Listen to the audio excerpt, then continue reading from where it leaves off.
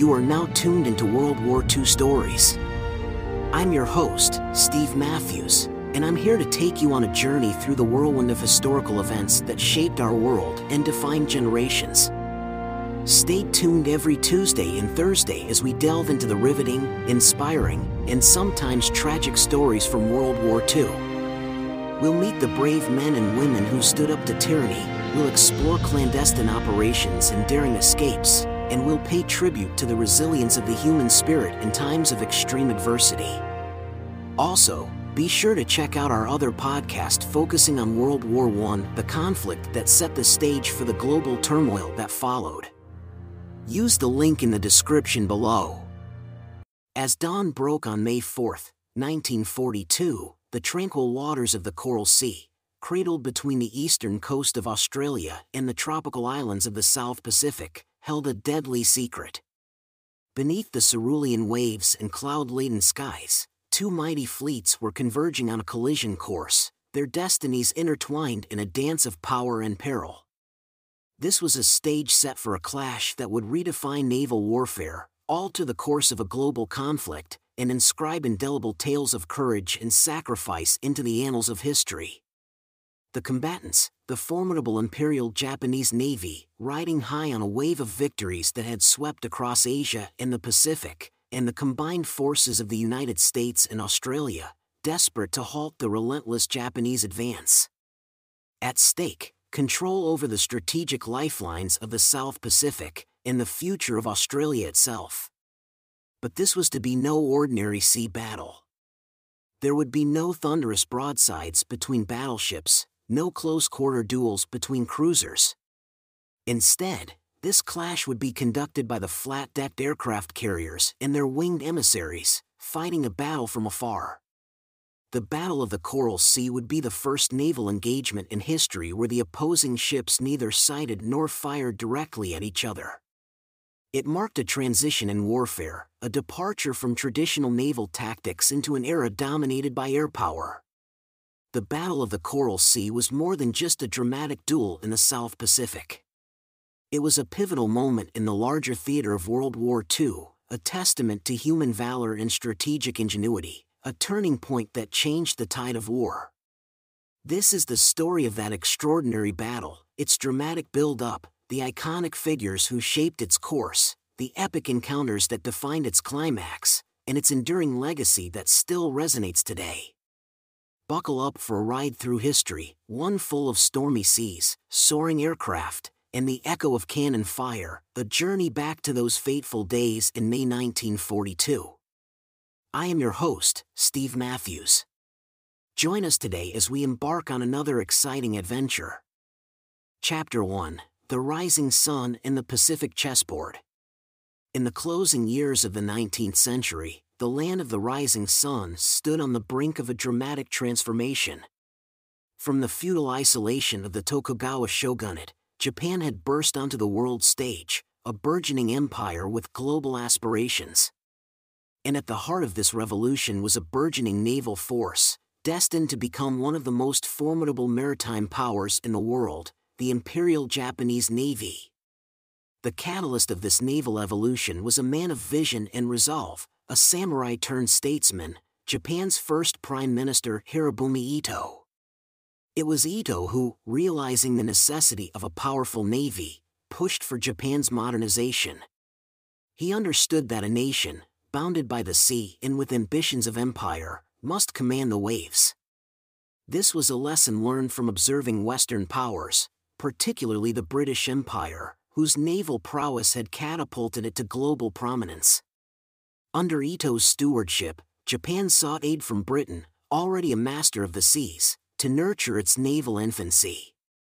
British naval officers, architects, and shipbuilders were invited to Japan, their knowledge and skills leveraged to sow the seeds of Japan's maritime power. The island nations soon began to build ships, not the traditional wooden vessels of the past, but modern, steam-powered steel leviathans bristling with the latest artillery. The Imperial Japanese Navy's baptism by fire came in 1894 during the First Sino-Japanese War, where it trounced China's Beiyang fleet, affirming its growing prowess. However, the true turning point came 10 years later in 1905, at the Battle of Tsushima during the Russo-Japanese War. The Japanese fleet, under the command of Admiral Hayakiro Togo, obliterated a Russian fleet sailing all the way from the Baltic. Togo, with his blend of strategic genius and unyielding determination, led his navy to a victory so decisive that it stunned the world. It was the first time an Asian power had defeated a European one in modern history. It sent a message to the world: the Imperial Japanese Navy had arrived. By the time of Togo's passing in 1934, the Japanese Navy was a force to be reckoned with. Naval aviation had been integrated into its ranks, the power of the aircraft carrier was recognized, and a new generation of admirals was rising to prominence.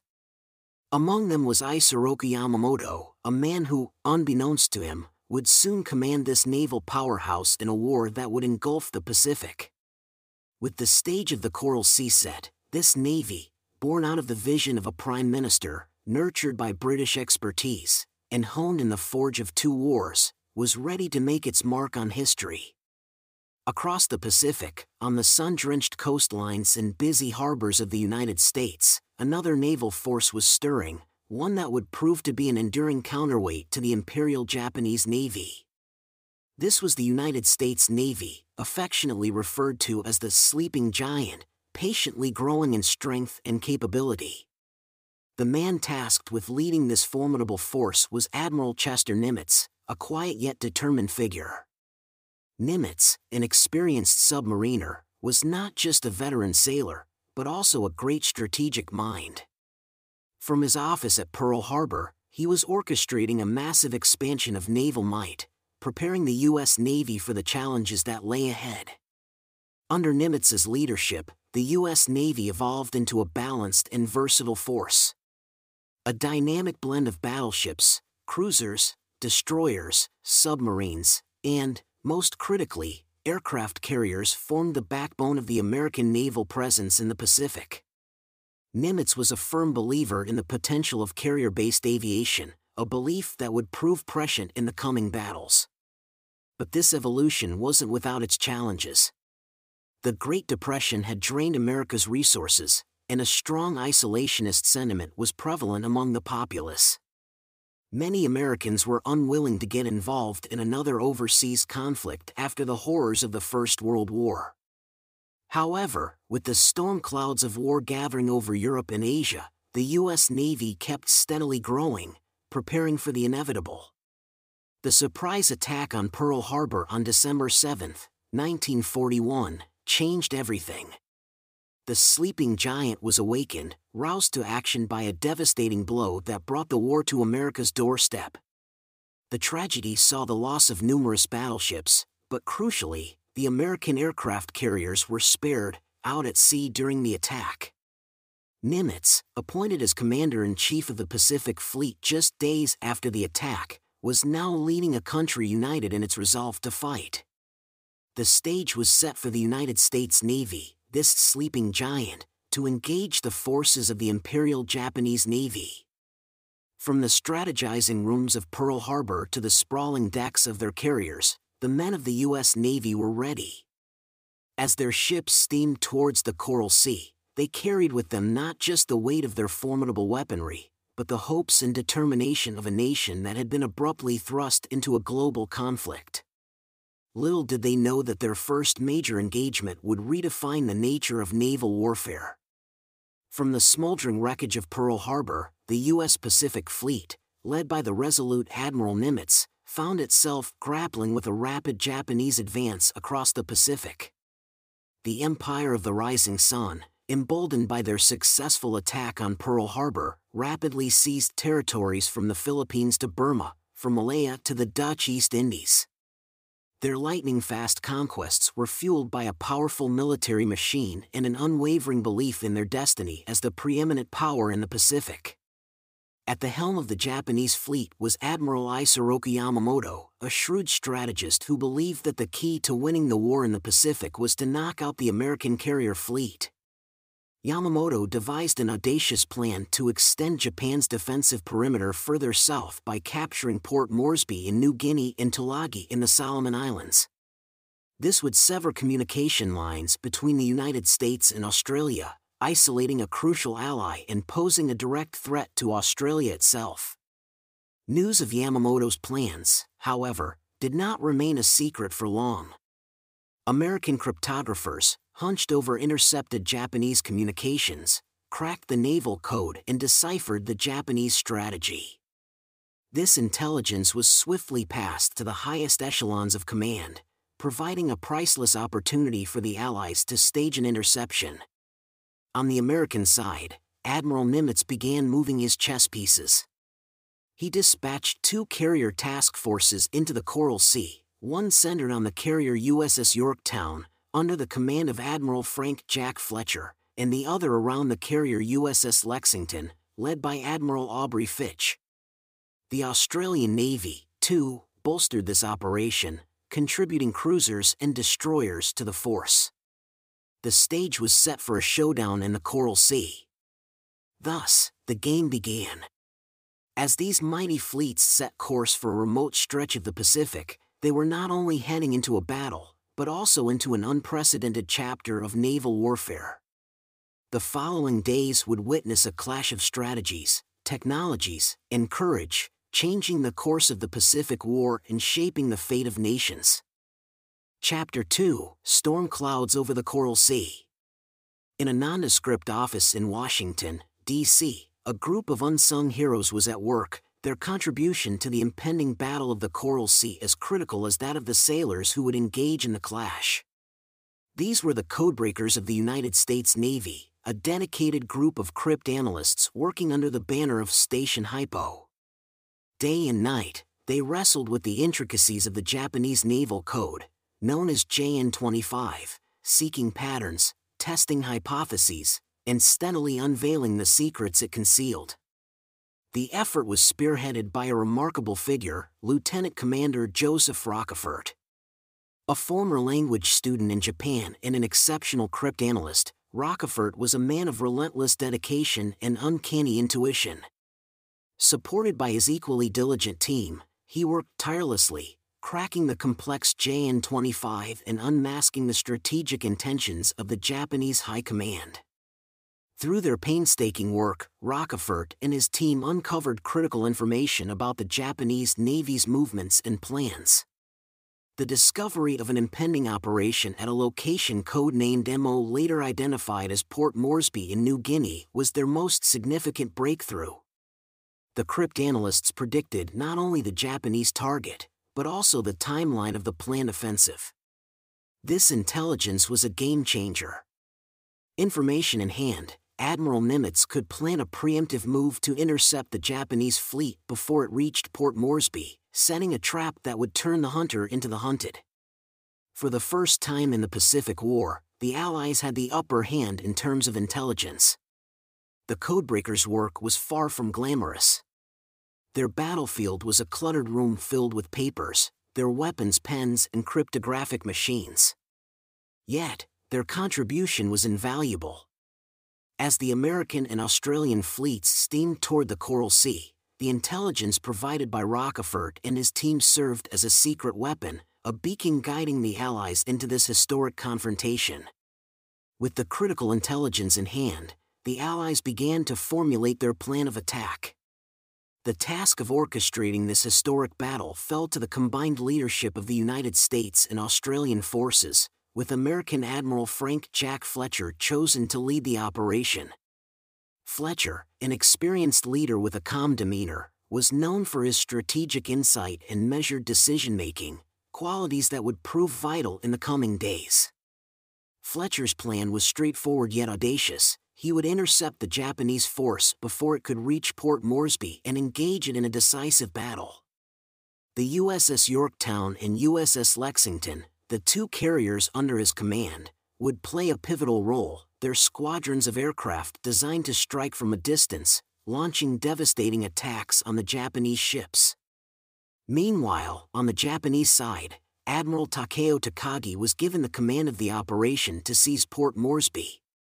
Takagi, a veteran of the Russo-Japanese War and a respected figure in the Imperial Navy, was known for his steady nerve and tactical acumen. His plan involved seizing Tulagi and establishing a seaplane base there, before proceeding with the main offensive against Port Moresby. But unbeknownst to Takagi and the Japanese High Command, their plans had been revealed, their moves anticipated. As they moved their pieces on the chessboard of the Pacific, they were heading into an ambush. The Japanese fleet, so accustomed to playing the aggressor, was about to find itself on the defensive. As both sides set their plans in motion, the tension mounted. On the wide-open expanse of the Coral Sea, the aircraft carriers, like modern floating fortresses, prepared for action. Their decks bristled with aircraft, and their crews stood ready, awaiting the orders that would plunge them into the first carrier battle in history. The plan of attack was set, the stage was ready. Now, it was a waiting game, a lull before the storm that was to come. With the Japanese forces advancing, the Allies wasted no time in launching their response. On May 4, 1942, the first shots were fired. Aircraft from the USS Yorktown attacked the Japanese forces on Tulagi, catching the enemy by surprise. The Allies' counteroffensive had begun. Back on the USS Yorktown and USS Lexington, aircrews rushed to their planes. Fueled by a mix of apprehension and determination, they prepared for the first major carrier air battle. Among them was Lieutenant Commander Robert Dixon, squadron leader on the Lexington, a seasoned pilot known for his steady hand and unshakable courage. With men like Dixon leading the charge, the air above the Coral Sea soon roared with the thunder of aircraft engines. Despite the initial success at Tulagi, finding the main Japanese carrier force proved to be a daunting task. The vast expanse of the Coral Sea made it a challenging environment for search and reconnaissance. However, on May 7, after relentless searching, American scout planes spotted the Japanese carrier Shoho. Within hours, aircraft from both American carriers were in the air, their pilots eager to strike a blow against the enemy. The attack on the Shoho was ruthless and unrelenting. Wave after wave of American aircraft descended on the Japanese carrier, their bombs and torpedoes reducing the once formidable ship to a flaming wreck. The first carrier engagement was proving to be a tough test for the Japanese. Back on the American carriers, the mood was cautiously optimistic. Their plan was working, and they had dealt the first major blow. But Fletcher and his officers knew that the battle was far from over. The main Japanese carrier force was still out there, and the real showdown was yet to come. As the sun set on the Coral Sea, the Allies braced for the next phase of the battle, aware that the decisive moment was drawing near. Chapter 3: Clash of the Titans. May 8, 1942, dawned over the Coral Sea, bringing with it the opening moves of the main engagement. The day started with an air of tense anticipation as both the Japanese and Allied forces searched for their adversaries in the vast expanse of the Pacific. Their aircraft scoured the skies, watching for the first sign of the enemy. On the USS Lexington, Admiral Aubrey Fitch anxiously awaited reports from his scout planes. Fitch, a man known for his keen attention to detail and his ability to remain composed under pressure, was acutely aware of the stakes. Every decision he made in the coming hours could shape the course of the battle, and potentially, the war. Meanwhile, on the Japanese side, Admiral Takagi, unaware of the exact location of the American carriers, ordered his pilots to prepare for battle. One of these pilots was Lieutenant Joichi Tomonaga, a highly skilled airman known for his fearless determination. Tomonaga, like his American counterparts, was about to participate in a kind of battle that had never been fought before, an engagement between aircraft carriers.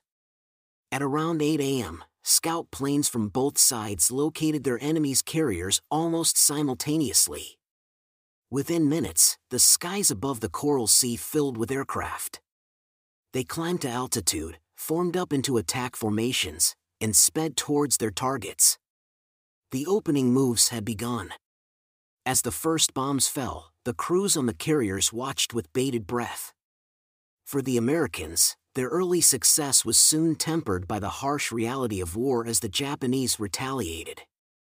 Both the USS Lexington and the USS Yorktown took hits, with the Lexington suffering a critical blow that would eventually lead to her sinking. The Japanese carriers Shokaku and Zuikaku were also severely damaged, effectively neutralizing their ability to launch aircraft. These opening moves set the tone for the rest of the battle. Both sides had dealt significant blows to each other, demonstrating the destructive power of carrier-based aircraft. As the sun set on the Coral Sea, it became clear that this battle was not going to be won by battleships and big guns, but by aircraft launched from the decks of carriers. A new era of naval warfare had begun. The Battle of the Coral Sea was a ballet of deadly grace, a symphony of destruction played out in the skies above the Pacific. With the stage set, the vast blue above and below was now the arena for the naval aviators of both sides to show their mettle.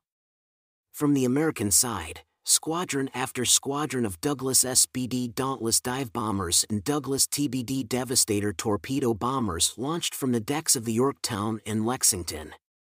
Among them was Lieutenant John James Powers, a dauntless pilot known for his audacious courage and pinpoint bombing accuracy.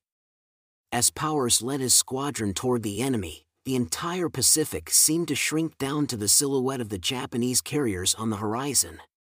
Simultaneously, the Japanese aerial forces rose to meet the challenge.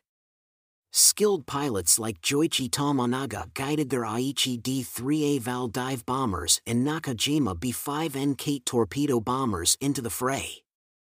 Their objective was clear: disable the enemy carriers and protect their own. What ensued was a fierce battle from the blue. American aviators swooped down upon the Japanese carriers, releasing their payloads with devastating precision. Powers, living up to his reputation, dove at the Shokaku despite heavy anti-aircraft fire, scoring a direct hit. The courageous pilot never pulled out of his dive and was lost to the sea, but his bravery was not forgotten. For his actions at the Coral Sea, Powers was posthumously awarded the Medal of Honor. Similarly, the Japanese pilots, undeterred by the ferocious anti-aircraft fire, pressed their attacks. Tomonaga, piloting a B-5N torpedo bomber, scored a direct hit on the USS Lexington, causing massive damage and eventually leading to the sinking of the great carrier. As the sky was filled with aircraft, trailing smoke, and falling into the sea, it was evident that naval warfare had irreversibly changed. This was no longer a fight between ships, but between aircraft carriers and their aerial complements. The Coral Sea, serene and expansive, bore witness to the dawn of a new age. The Battle of the Coral Sea reached a turning point on the 8th of May, 1942. The USS Lexington, severely damaged by Japanese torpedoes and bombs, was beyond saving. A mixture of aviation fuel and gas sparked a massive explosion aboard the great ship, casting a dark pall of smoke over the Coral Sea. Despite the gallant efforts of her crew, the Lexington, affectionately known as Lady Lex, had to be abandoned and was scuttled to prevent her from falling into enemy hands.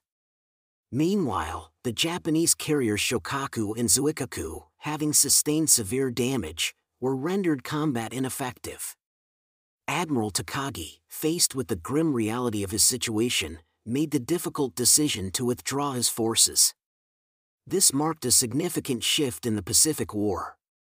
For the first time, the Japanese advance had been checked, providing a much-needed morale boost to the Allied forces.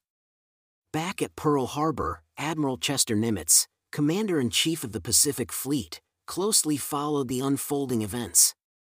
Despite the loss of the Lexington, Nimitz recognized the significance of what had been achieved.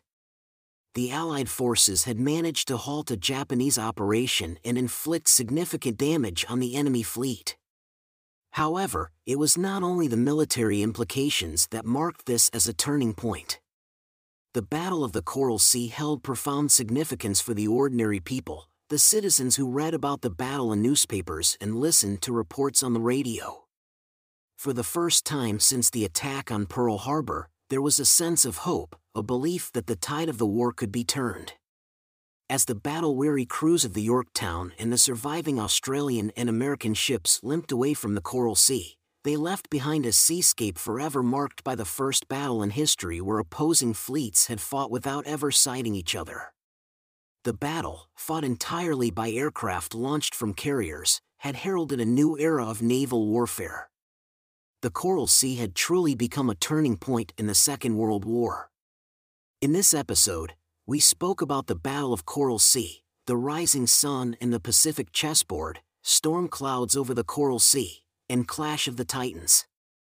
I am your host, Steve Matthews. Join us in our next episode when we expand on our story and talk about the price of victory, a shift in the tide of war, and echoes of the Coral Sea.